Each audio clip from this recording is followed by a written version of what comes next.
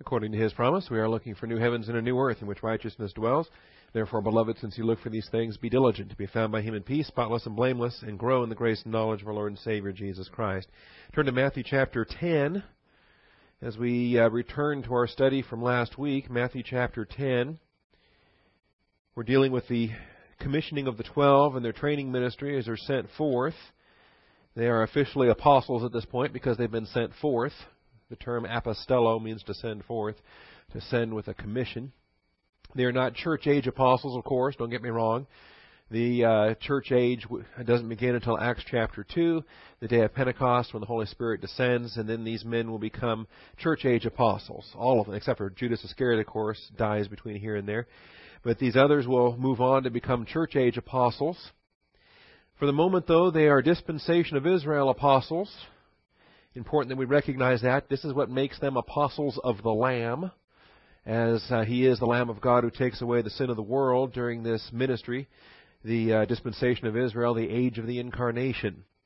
And the apostles of the Lamb are distinct from all other apostles, church age apostles and so forth, and we've taught that a number of times, but I think it's worth reinforcing as we examine it. Jesus summoned His 12 disciples and gave them authority over unclean spirits to cast them out and to heal every kind of disease and every kind of sickness. Now, the names of the 12 apostles are these. And so the recognition is that the verb pempo means to send, but apostello means to send with a commission, to send with the appointed authority, the representative authority. And so Christ is Himself an apostle. He's the apostle and high priest of our confession. He has been commissioned and sent by the Father. So too are these men now commissioned and sent forth. And that's what we're studying today. Before we begin any of this, though, let's take time for silent prayer to make sure that each believer priest is equipped with the Holy Spirit and prepared to handle the Word of God. Shall we pray?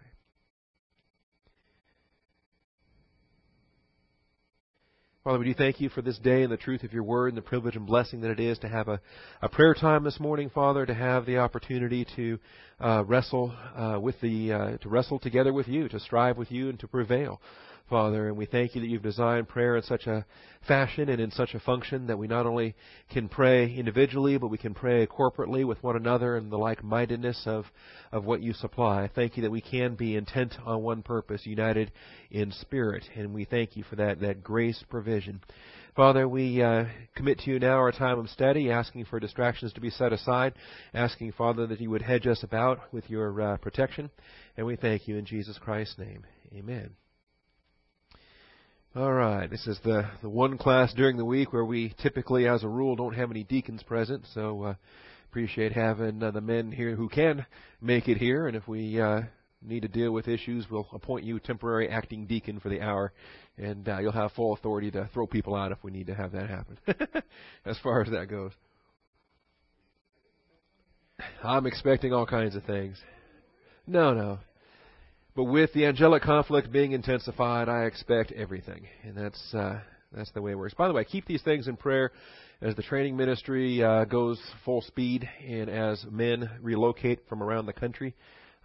We've got 2 now, one from Washington State, a single man, 18-year-old, and who's considering his college options, but he's also considering seminary training in lieu of college, and he's wrestling over a lot of issues.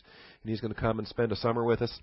And then a man I just made contact with this morning has got a family. They're going to relocate out of Indiana and relocate down here and begin seminary training. So a lot of things that we want to definitely keep in prayer. We can expect as the ministry opportunities increase, that the conflict will increase as well. But hey, at least this morning we don't have the government barricading our parking lot, and we are evidently permitted to have church today. Okay, the 12 sent out, Matthew chapter 10. Again, we find as the introduction to this, let me turn off these lights before I forget. The introduction to this actually comes back in chapter 9, in verses 35 through 38. It is another Galilean tour. We don't have all the details of this tour, but it's summarized here is that Jesus was going through all the cities and villages, teaching in their synagogues and proclaiming the gospel of the kingdom and healing every kind of disease and every kind of sickness. And this helps us to set the focus and the orientation and the priorities, that his focus was on teaching.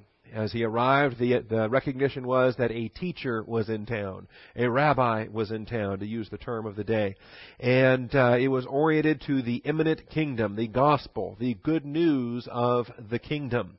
And we discussed that to some extent. We can discuss that some more if questions remain. But the good news concerning the kingdom is that it was at hand, that the king is present, and that should the nation of Israel be humbled and repentant and accept their king and so forth, that it was literally at hand. And we know now at the hindsight that they did not repent, they did not humble themselves, that they were very arrogant, that they crucified their king, and we realize that the kingdom is still at hand per se, but it is now presently in the mystery form. And he started to teach them the mystery parables, which we took a lot of time to detail out of Matthew 13.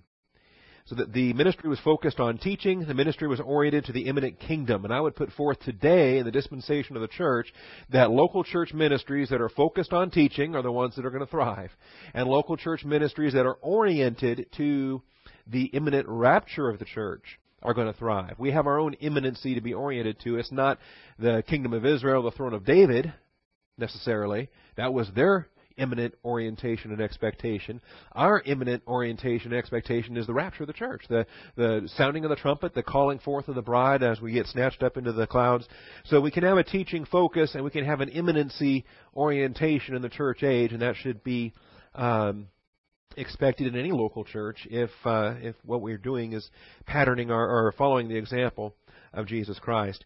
Thirdly, the ministry features signs and wonders, but that's not the focus. We don't call it a signs and wonders ministry. It was a teaching ministry focused on the immediate kingdom, but it featured signs and wonders which complemented the focus and orientation. See, our ministry may feature other things. We feature potlucks, we feature socials, we feature baptisms, we feature communion, we feature a teen class, we feature a Wednesday morning ladies class, we feature a training ministry, we feature MP3 recordings. Goodness, we feature all kinds of things. But everything we feature does what? It complements, it goes hand in hand, it goes back to really spotlight our focus and our orientation. If it detracts from the teaching, we better get rid of it. But if it complements and supplements the teaching, we can make use of it. See, and that's everything from PowerPoint to the projector to Elmo sitting up here to everything, to the microphones. If it complements the teaching, we make use of it. If it's a distraction, we want no part of it. And as you might expect, today in the charismatic circles, Pentecostal circles, and so forth, where they have these signs and wonders and prophecy and healing type ministries, is that designed to complement something else, or is that itself the focus? Is that what they're celebrating? Is that what they're embracing? Is that what they're involved in? And then, beyond the fact that you have to conclude that they're not legitimate miracles taking place in the first place. So we have a focus, we have an orientation, and we have the features. Now the disciples here, as they're commissioned and as they're sent forth, are going to be provided the same features. They're going to be given authority to cast out demons, to heal, to do miracles, and so forth. But the features of what they're going to be permitted to do should not distract us from what their focus and what their orientation is going to be as they minister. That they themselves are going forward in teaching ministries. They themselves are going forward with a orientation to the gospel of the kingdom, proclaiming the good news of the kingdom. Finally, his ministry was burdened by the shepherdless insufficiency of his generation and society. Seeing the people we read about in Matthew 9:36. Seeing the people, he felt compassion for them because they were distressed and dispirited like sheep without a shepherd. And I'd say that's the same burden that we have around here when we realize that there are so many churches around this country that are looking for pastors, and there is such a shortage of pastors that we have this burden to take men, to train men, to equip these men, to give them the tools, and then to plant them, to get them to work, and provide shepherds for these shepherdless flocks that are out there. He had large crowds that followed him, but 12 of them were special gifts from God the Father, and these were the 12 who went from disciples to apostles. And we have them named there from Peter to Judas, and we won't review that this morning. We also have done a thorough study on this back in Galilean Ministry episode number 16, where the 12 were selected after a night of prayer. So we've already done the background on these 12 guys, and if you want to review that, the MP3s are on the website. He sends the 12 into Judah and Galilee with specific power and instructions. And this is where really we have the meat of the chapter, starting in verse 5 and going all the way down through verse 42. This is the lengthiest section here. Starting in verse 5, these 12 Jesus sent out after instructing them. You don't just take a man who says he wants to minister and you say, okay, great, let's go minister, and just launch him forth. They need training. They need preparation. They need instruction. See, how long have these guys been under instruction before he actually sent them out? And when he did send them out, he didn't send them out to fly solo either. They went out in a 2x2 type of partnership. So he sent them out after instructing them. And then we have the instructions that are then detailed, particularly that their focus is to start with the Jews, not the Gentiles. Now later on they'll have freedom to go to the Gentiles, and of course after the church age begins, they ought to go to the Gentiles. They're supposed to go to the uttermost parts of the earth, from Jerusalem to Samaria to the uttermost parts of the earth. But for this first training ministry, it is Jewish only. It is Jewish only. They're starting small, and they're starting with where they are. They're starting with where their comfort level would be, where they're with a crowd that they're already naturally accustomed to, and so forth. In other words, we might have training ministries, and we might start things here locally in this area where you teach Bible classes, or you do child evangelism, or you do other things locally with our own culture and our own language and so forth, before anyone would ever then be equipped to go off to Mozambique somewhere and become a missionary in the jungles in a culture that he's completely unfamiliar with, and a language that he doesn't speak, and everything else. And also you will note that this is really an internship, because they're not being launched permanently, never to come back again. They're being launched in a short-term module, we would call it today, to return back and to report in and to resume additional teaching and training. That they will report back and once again submit to Christ and submit to His teaching and His ministry and the things there. So we would call this like an internship or a guest speaking type capacity, like when we send men out to Sweeney or Horseshoe Bay or other places that need coverage on a particular Sunday. That's exactly the kind of situation that we see here in Matthew chapter 10. Now under this, we gave you the subpoints A through E, and we left off at point 5. Am I correct? So you got A through E already. I'm going to pass by a lot of these, and we'll just get right to point 5. That gospel of the kingdom, though, I hope we're solid on that. The grace financial policy.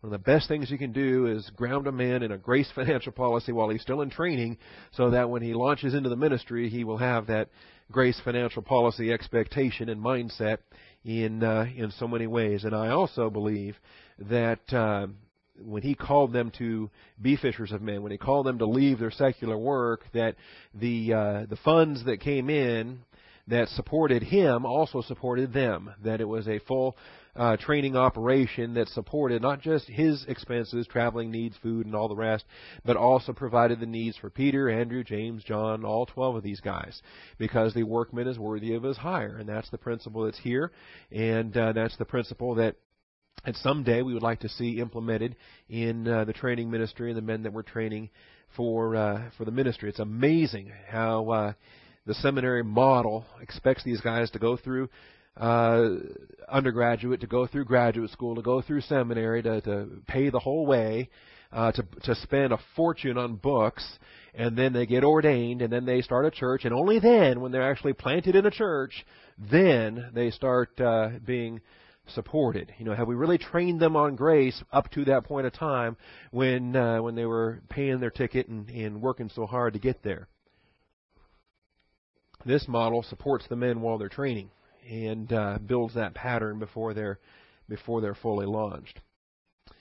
Then, of course, there's the need to be shrewd as a serpent and harmless as doves, and that's the context there. Really, we all make application. That's every believer should make that application, but just think about how vital it is for those that are entering into ministry, for those that have to, because they themselves are to be on the alert for the flock. They themselves are guardians and watchmen and protectors. And so, really verse 16 applies to everybody. We're all sheep in the midst of wolves when it comes to that. But these men in particular have to have that shrewdness, that discernment in the leadership function that they're proceeding to follow. All right. This is point 5 then in the outline. The Lord's instructions for His apostles not only addresses their immediate circumstances, but prophetically looks ahead to the tribulation. And now this, we're fine with this. I'm going to show you a couple of examples of this. For instance, in the Old Testament, it's something that we might expect to come from a prophet. So before we get to verse 23 or 21, let's notice some things. Let's go to Luke 4. And you probably get tired of these examples. There are literally dozens of these examples. But I try to find the ones that are the easiest to spot. And for me, this is the easiest one to spot. In Luke 4, and in verse 16, he came to Nazareth, where he had been brought up, and as was his custom, he entered the synagogue on the Sabbath and stood up to read. And the book of the prophet Isaiah was handed to him. Notice, one book, not 3 books. Some of the liberals today try to tell you that there were 3 different Isaiahs. They all got compiled at some point in time. It's a bunch of garbage. It's the book of Isaiah with one book, one author. And he opened the book and found the place where it is written, "The Spirit of the Lord is upon me." This is coming from Isaiah chapter 61, which according to the liberal know-it-alls, they would tell you, well, that's 3rd Isaiah. That's Trito Isaiah or Deutero Isaiah. They got all this garbage about who they think wrote the book of Isaiah. Jesus said that Isaiah wrote it, and he starts quoting from it here. "The Spirit of the Lord is upon me, because He anointed me to preach the gospel to the poor. He has sent me to proclaim release to the captives and recovery of sight to the blind, to set free those who are oppressed, to proclaim the favorable year of the Lord." Period. That's where the sentence ends in Luke 4. And then he closed the book, gave it back to the attendant, and sat down, and the eyes of all the synagogue were fixed on him. And he began to say to them, "Today this scripture has been fulfilled in your hearing." So now, hold your finger there, and I mean it. Hold your finger there, because you're going to flip back to here in just a moment. And go to Isaiah 61. Go to Isaiah 61. Let's take a look at it.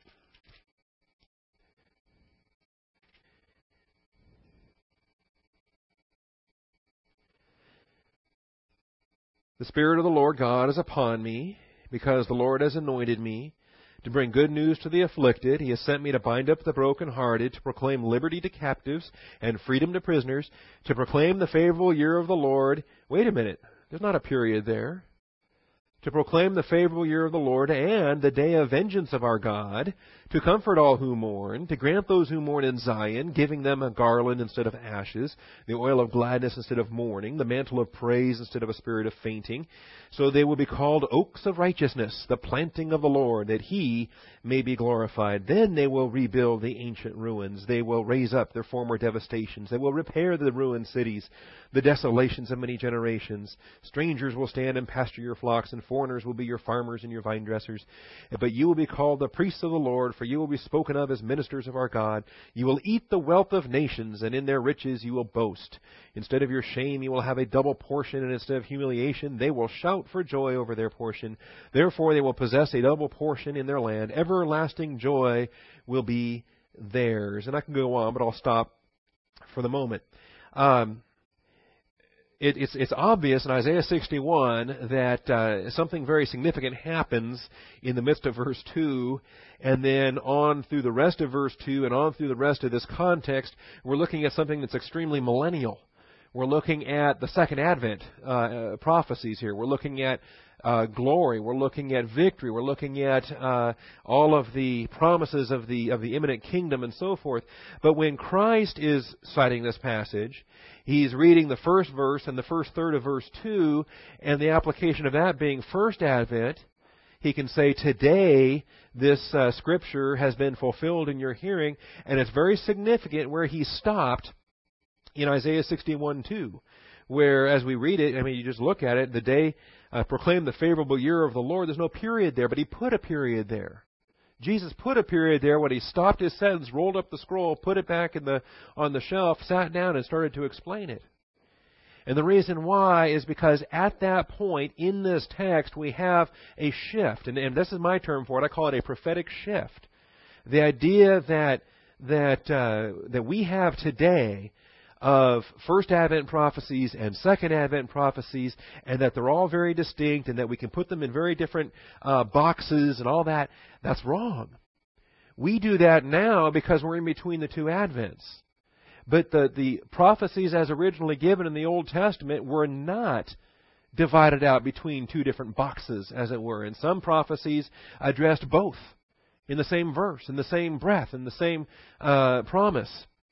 And if you think about it in reality, it's conceivable that in an alternate timeline it would have all been one Advent, right? First and Second Advent would have all been one continuous deal, because the Christ would have been born, the Christ would have been presented, they would have accepted their King, and the kingdom of heaven is at hand. Let's move right in and start fulfilling Second Advent prophecies. See, this is why God is so amazing, that He can give these prophecies, and they are perfectly fulfilled, even when the Second Advent portion of them gets delayed for some 2,000 years. It doesn't change the nature of the original prophecies, and doesn't change the nature of their application. So, you got the concept down of a prophetic shift. And you just saw it there as one example of it in Isaiah 61. There are other examples that are shifts not necessarily in time, but are shifts in person.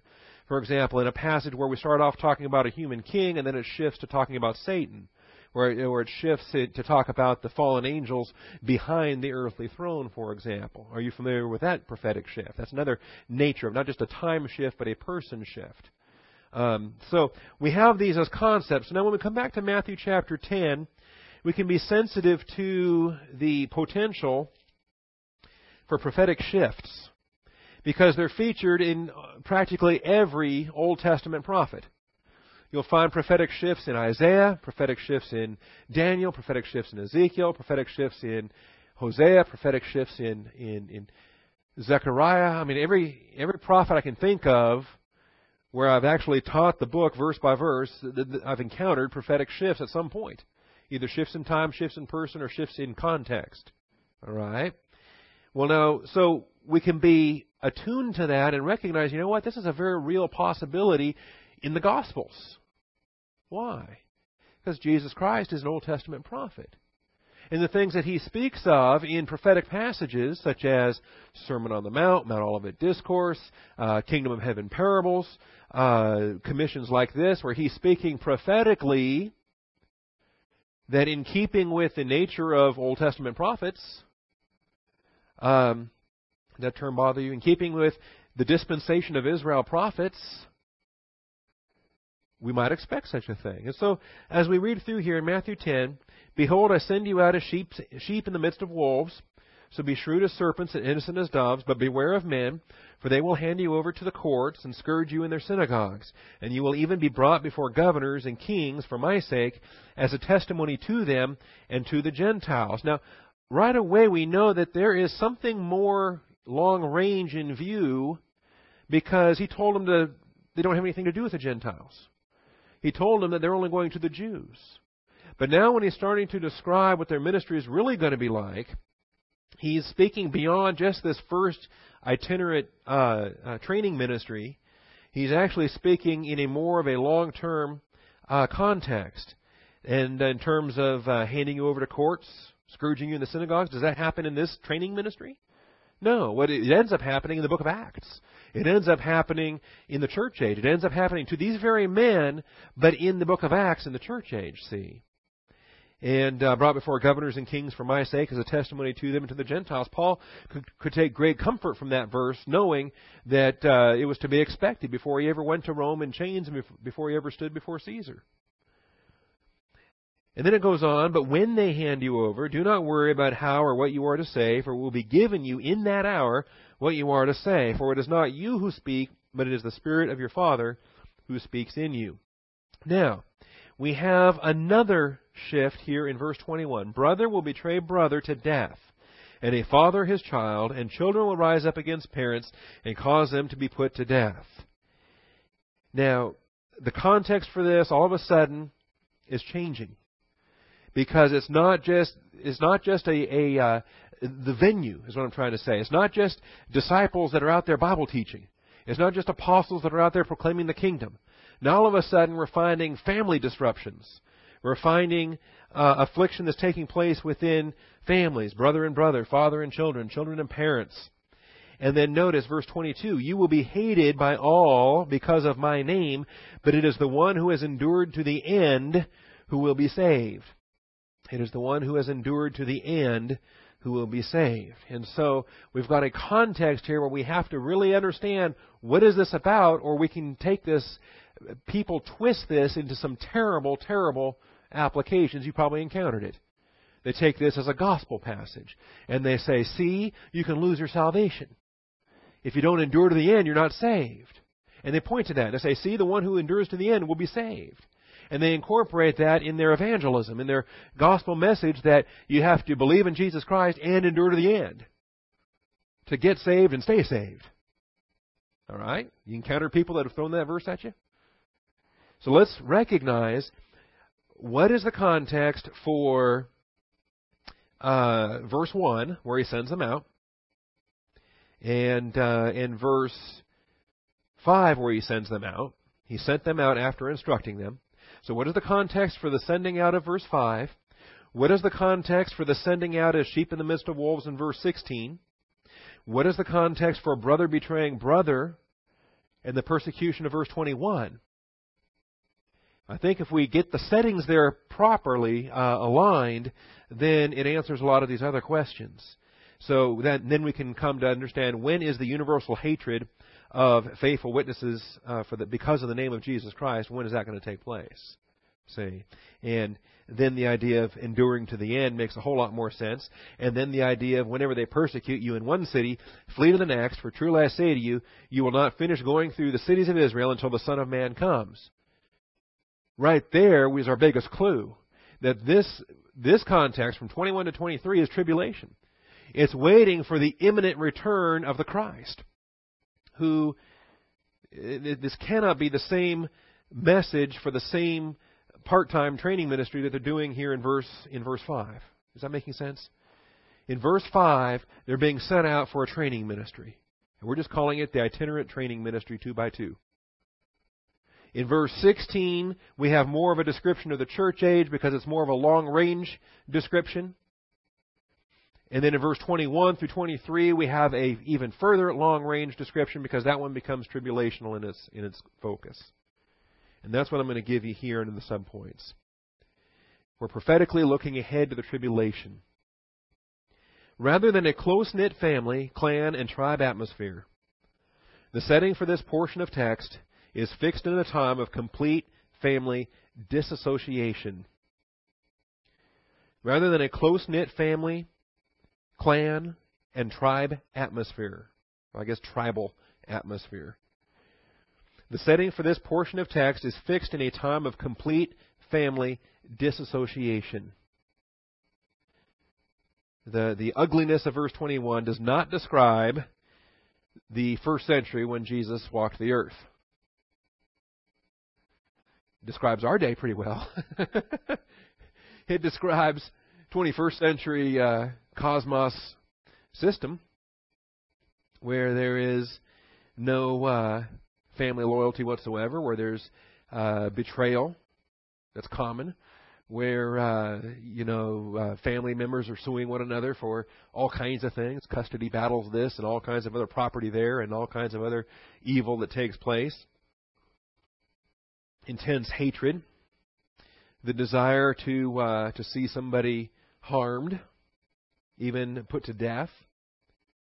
It's obviously a different realm than the world that Peter and James and those guys were going forward to in verse 5, when they were avoiding Samaritans, avoiding Gentiles, and simply proclaiming the kingdom to a Jewish audience in 32 AD or 31 AD. So this becomes our clue that what we're examining here is a prophetic shift. We're looking at a shift in time. We also notice universal hatred for the name of Jesus Christ, leading to a time of persecution. Universal hatred for the name of Jesus Christ. Universal hatred for the name of Jesus Christ, leading to a time of unprecedented persecution. Again, this is not really a description of first century. Even in the early days of the church where there was persecution, it was not specifically a hatred for the name of Christ that drove it in many cases. The Romans didn't know what to make about the way. They didn't know what to really make about the early church. They just thought it was another sect of the Nazarenes, a sect of the Jews. They felt it was a Jewish squabble. It was a squabble between Jews. Of course, the Pharisees, the Sanhedrin, the Jewish rulers rejected that totally and said, no, they're not Jews. They're traitors. They're heretics. They need to be killed and so forth. So they hated the Christians. But universal, worldwide hatred? No, we're describing tribulation at this point because it says you will be hated by all. You will be hated by all. And it's a global realm, not just simply the lost sheep of the house of Israel involved here. All right? Matter of fact, he's still kind of on the upswing in terms of his popularity. The Jews aren't hating him at this point. They're flocking after him because he's healing them. He's casting out demons. He's teaching like they never heard before. And the crowds are gathering, and they're going to keep gathering. The pinnacle will be the feeding of the 5,000. Before he makes them all mad because he won't repeat the trick. All right? We've got that coming up. So, clearly, I think between subpoints A and B, we've got the grounds for identifying a prophetic shift in this passage, very similar to what we find in the prophetic passages. See, we don't just simply want to create out of thin air, just make up our own prophetic shift and then force it into the text and say, well, that's got to be a prophetic shift because it doesn't agree with our theology. Right? No. If there are indicators in the text, such as the family dysfunction, disassociation of verse 21, such as the worldwide hatred and persecution of verse 23. If there are indicators within the text that themselves demand a change of context, a change of setting, a change of time, a change of person, if the text indicators are there, then we can safely make that conclusion and safely say, well, wait a minute. This context is completely different. Let's do something different with this text because the text itself is doing something different with itself. Does that make sense? So since the text is doing something different than itself, we want to be faithful to the text.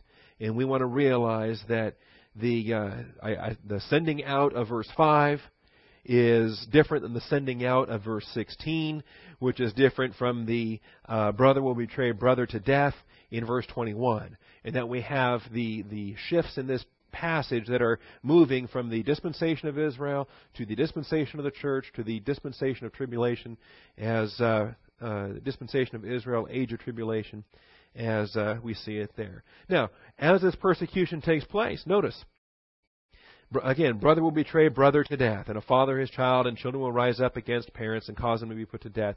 Consider what happens today in a Jewish family when a son accepts Christ. Consider what happens today and how they're disowned and how they conduct a funeral service to bury their child.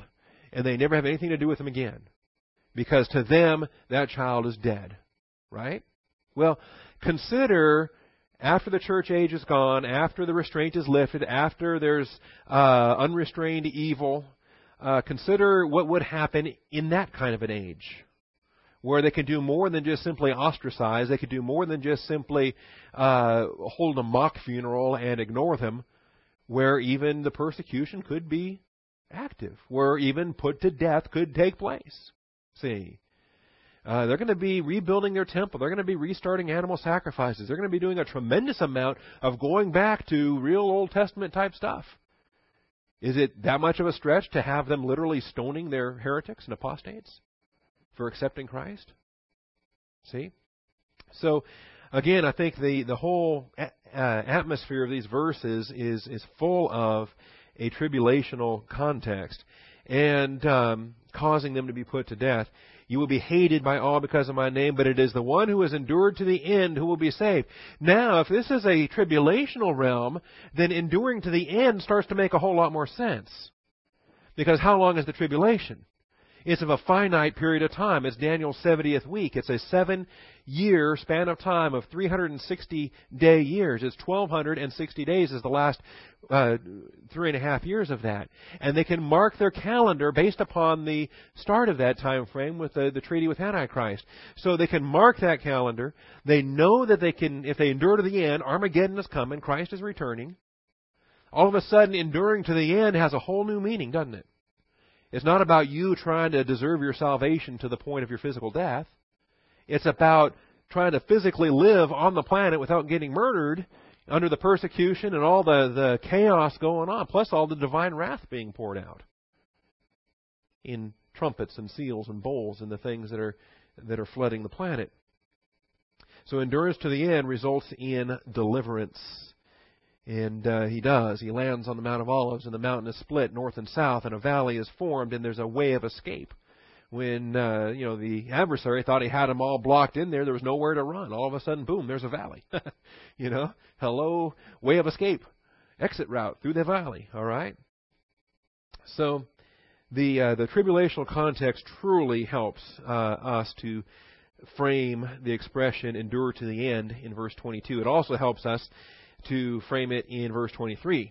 Whenever they persecute you in one city, flee to the next. For truly I say to you, you will not finish going through the cities of Israel until the Son of Man comes. Again, that's got to be a tribulational passage because it's viewing the imminent return of the Son of Man.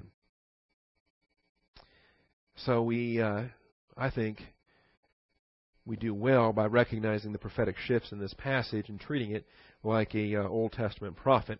And I think we do just fine with it in that realm. All right. But we do have some principles for our application as well, starting with point 6. The principle of cosmos hatred. The principle of cosmos hatred is clearly established. He makes the disciples very aware of it, and you and I better be very aware of it today. Servants of the Lord will be hated because the Lord himself is hated. That's verses 24 and 25 of our text. A disciple is not above his master, a teacher, nor a slave above his master. Now, we're not apostles, but we are disciples. We are church-age disciples.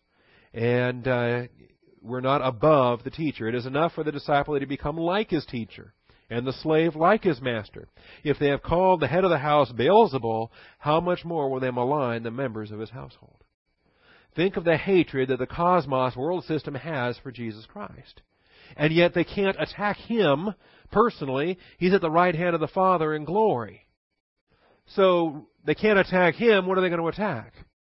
His bride, his church, his body. They can't attack him, but they attack him through his presence here on earth. His presence here on earth is in his bride, in the body of Christ.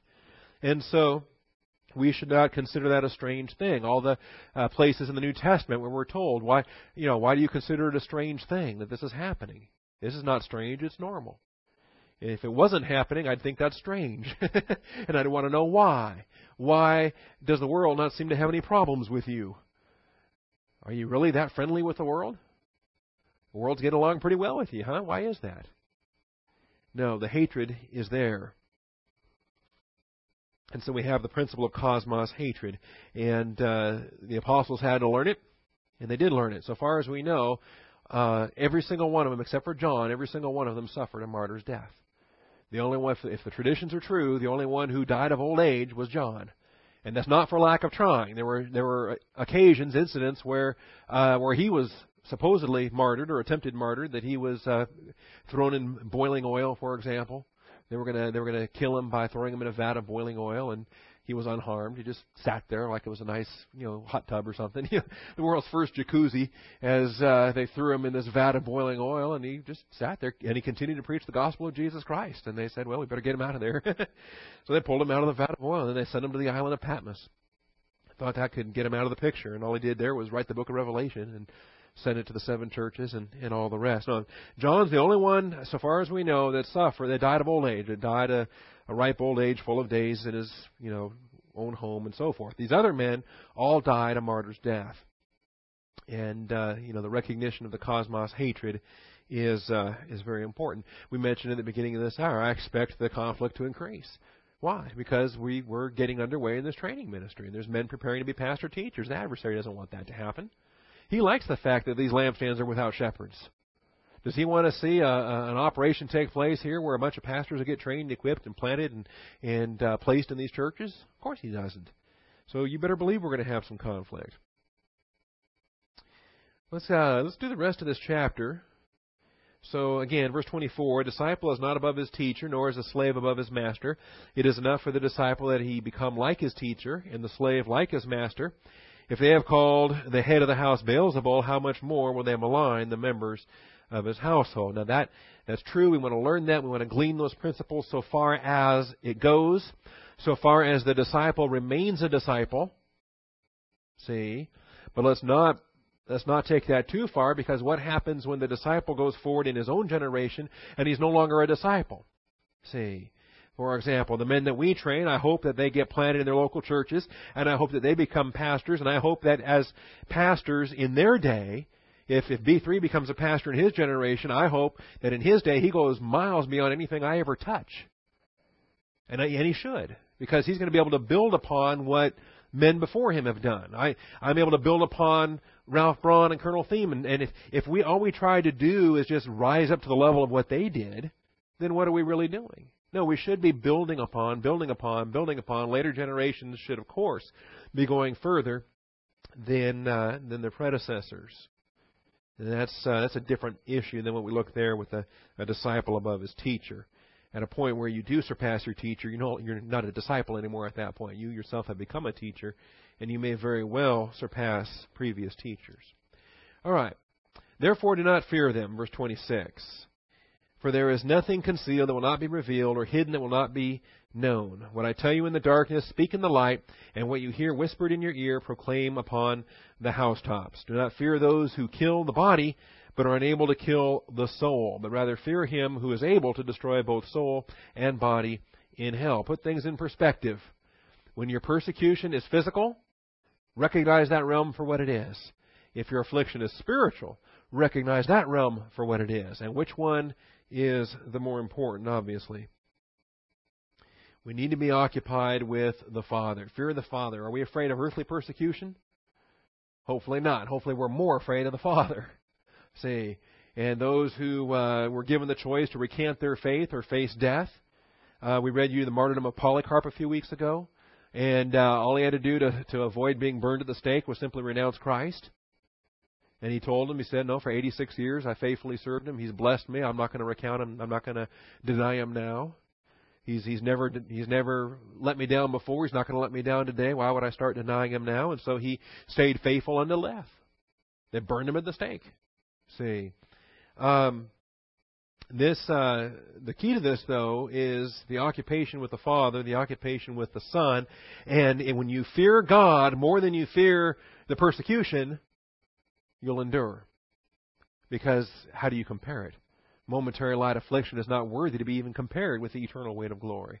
And so the idea of being sawn in two or drawn and quartered or beheaded or burned at the stake or crucified, but trust me, those are not pleasant thoughts. But do you fear the Lord more than that?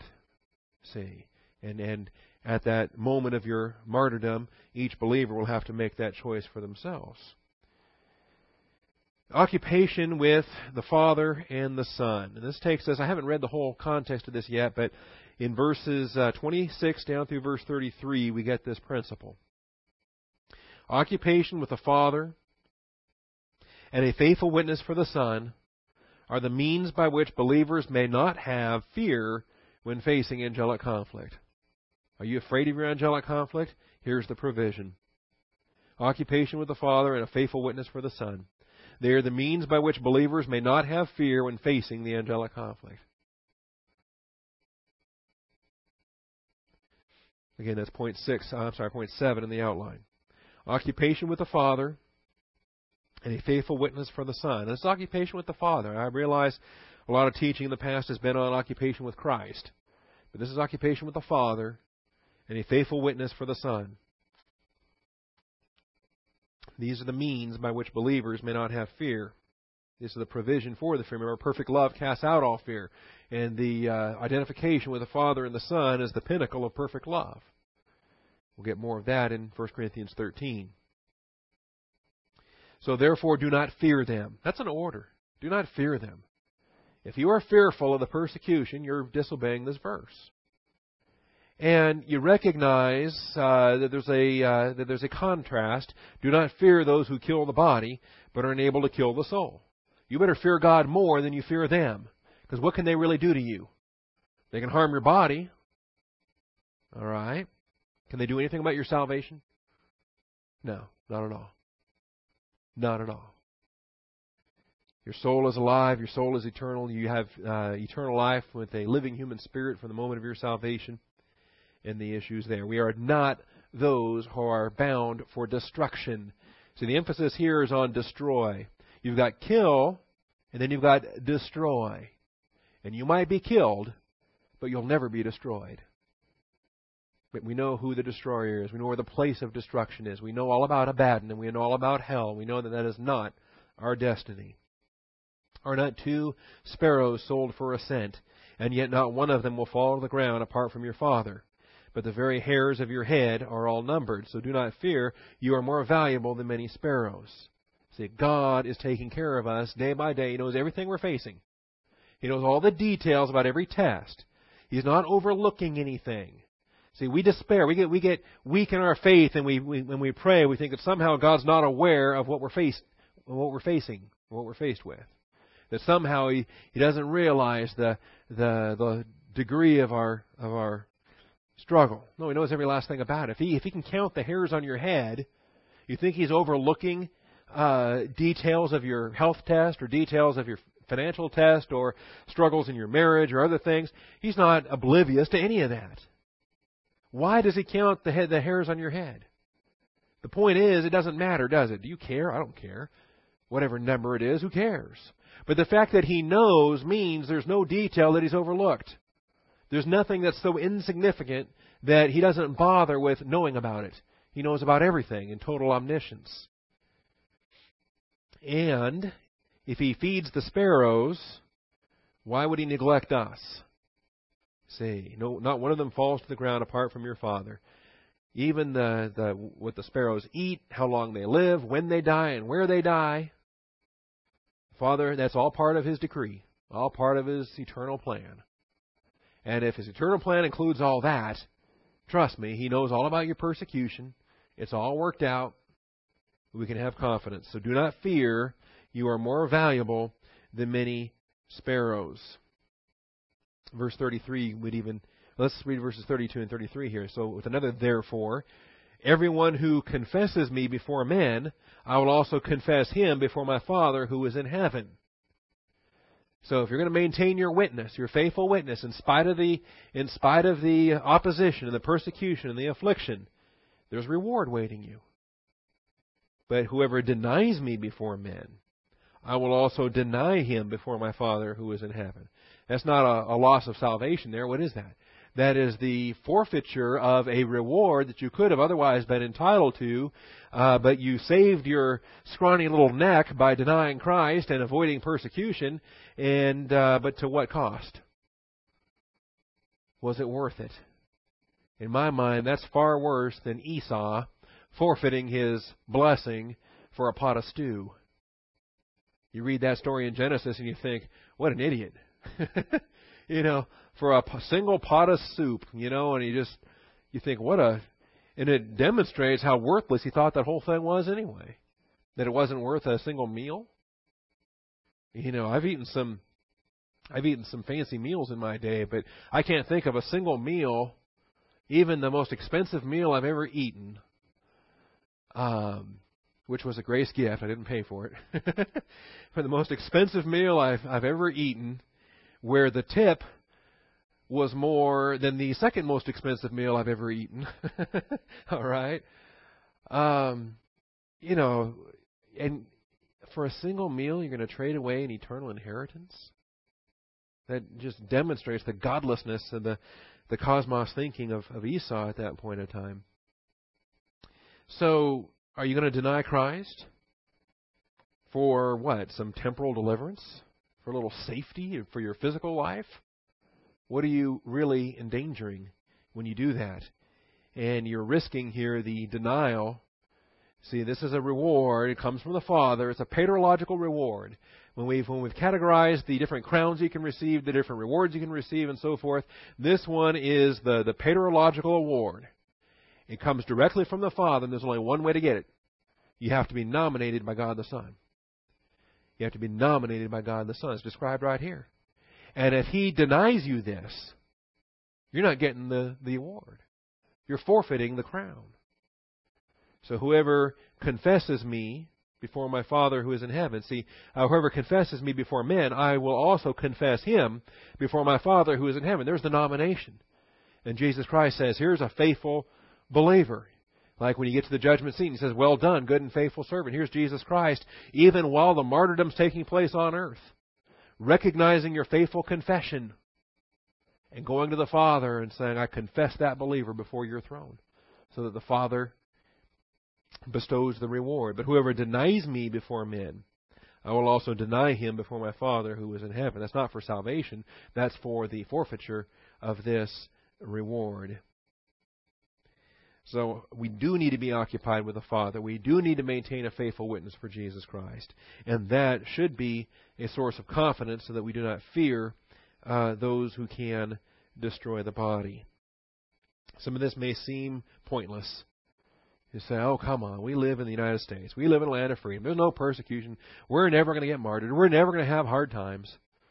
All right, just go ahead. Keep whistling past the graveyard.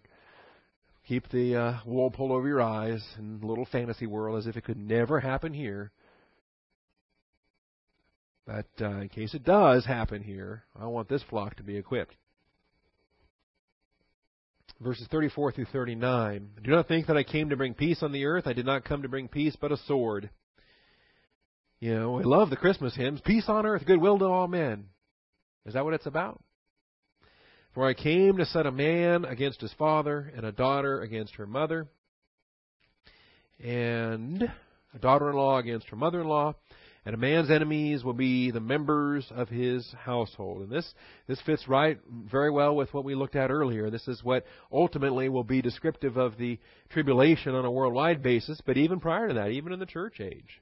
You'll find that there are divisions within earthly families, and the division can be boiled down to one thing, and that's Jesus Christ. The one thing that divides earthly families in so many different ways is Jesus Christ.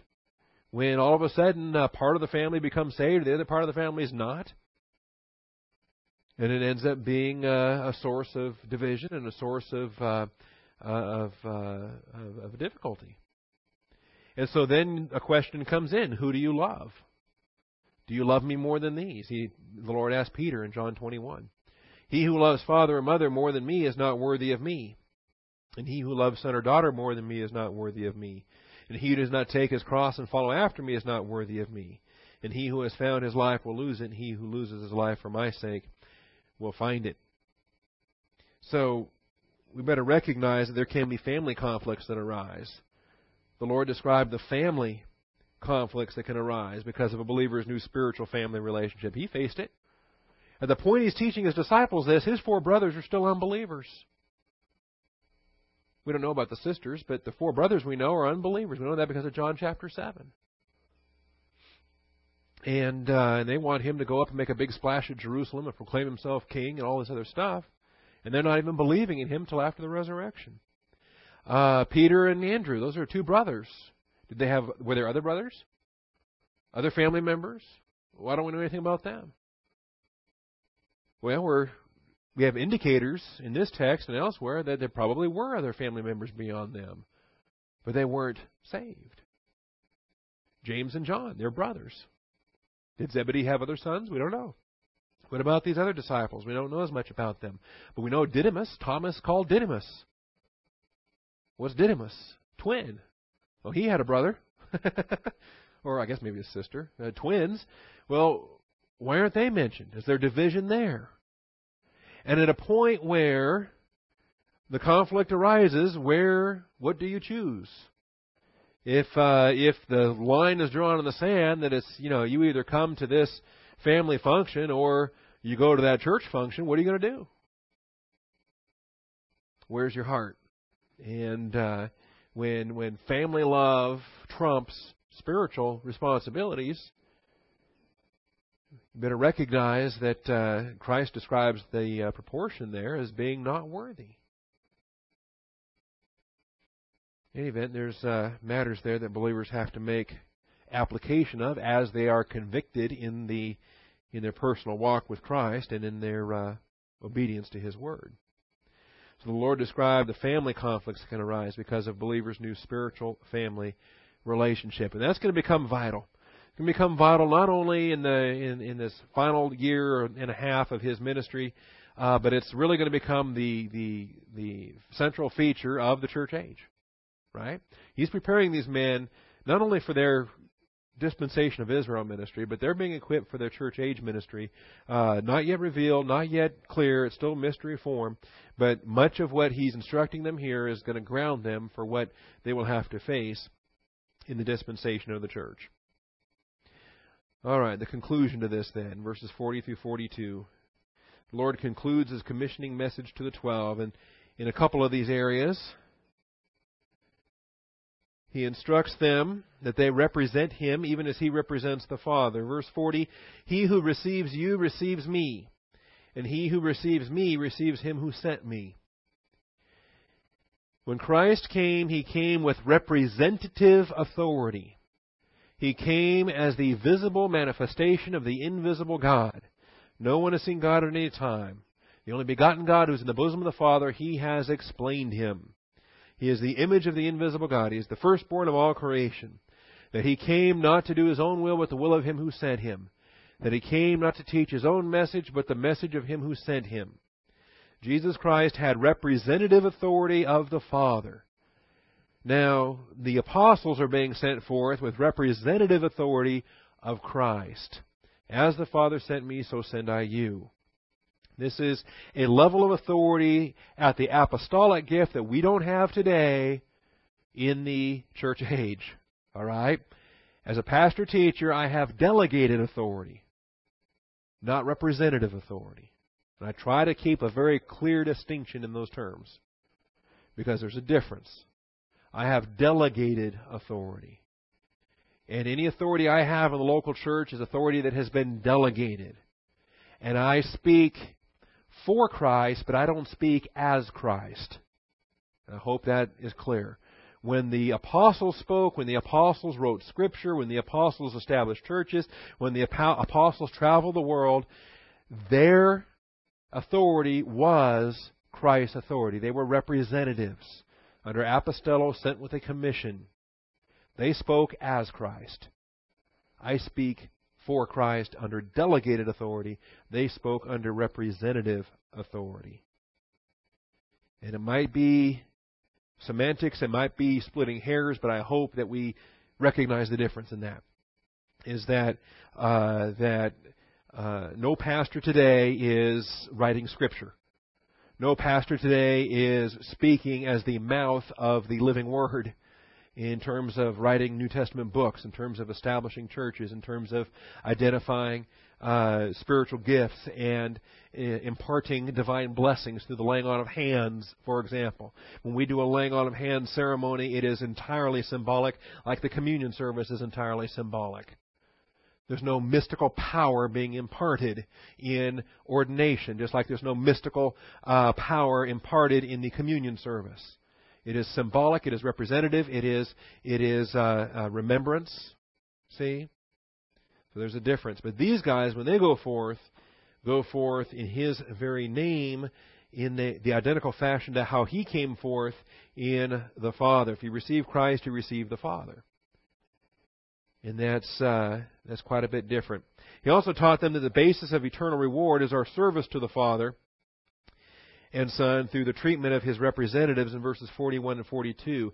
He who receives a prophet in the name of a prophet shall receive a prophet's reward. He who receives a righteous man in the name of a righteous man shall receive a righteous man's reward. And whoever in the name of a disciple gives to one of these little ones even a cup of cold water to drink, truly I say to you, he shall not lose his reward.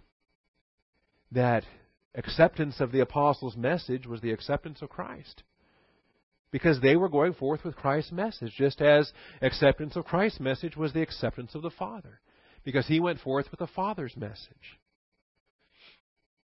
So it's important that we recognize this. This also, by the way, is going to come back up in the tribulation, because the sheep and goat judgment recognizes that as you have done to the least of these, so also you've done to me, recognizes that those tribulational martyrs, the tribulational evangelists, and so forth, that we're back into that age of Israel again. So anyway, there's more that we'll deal with that in our Revelation series, hopefully, that you'll be able to link together with this concept and do real well with it.